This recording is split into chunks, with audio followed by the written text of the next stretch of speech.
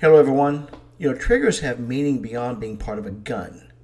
Triggers are something that create an unexpected emotional reaction. They could be events, situations, or even people. One of my personal triggers is lying. I was lied to a lot as a child, so this one runs deep in me. When I hear a lie, it does something to me I can't even describe. I get angry, I get disgusted, and I'm hurt all at the same time. I get over it, but my ability to trust that person who lied to me has been compromised. But think about your own triggers.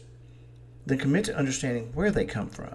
Be ready because you will gain insight into yourself, and that is something to consider.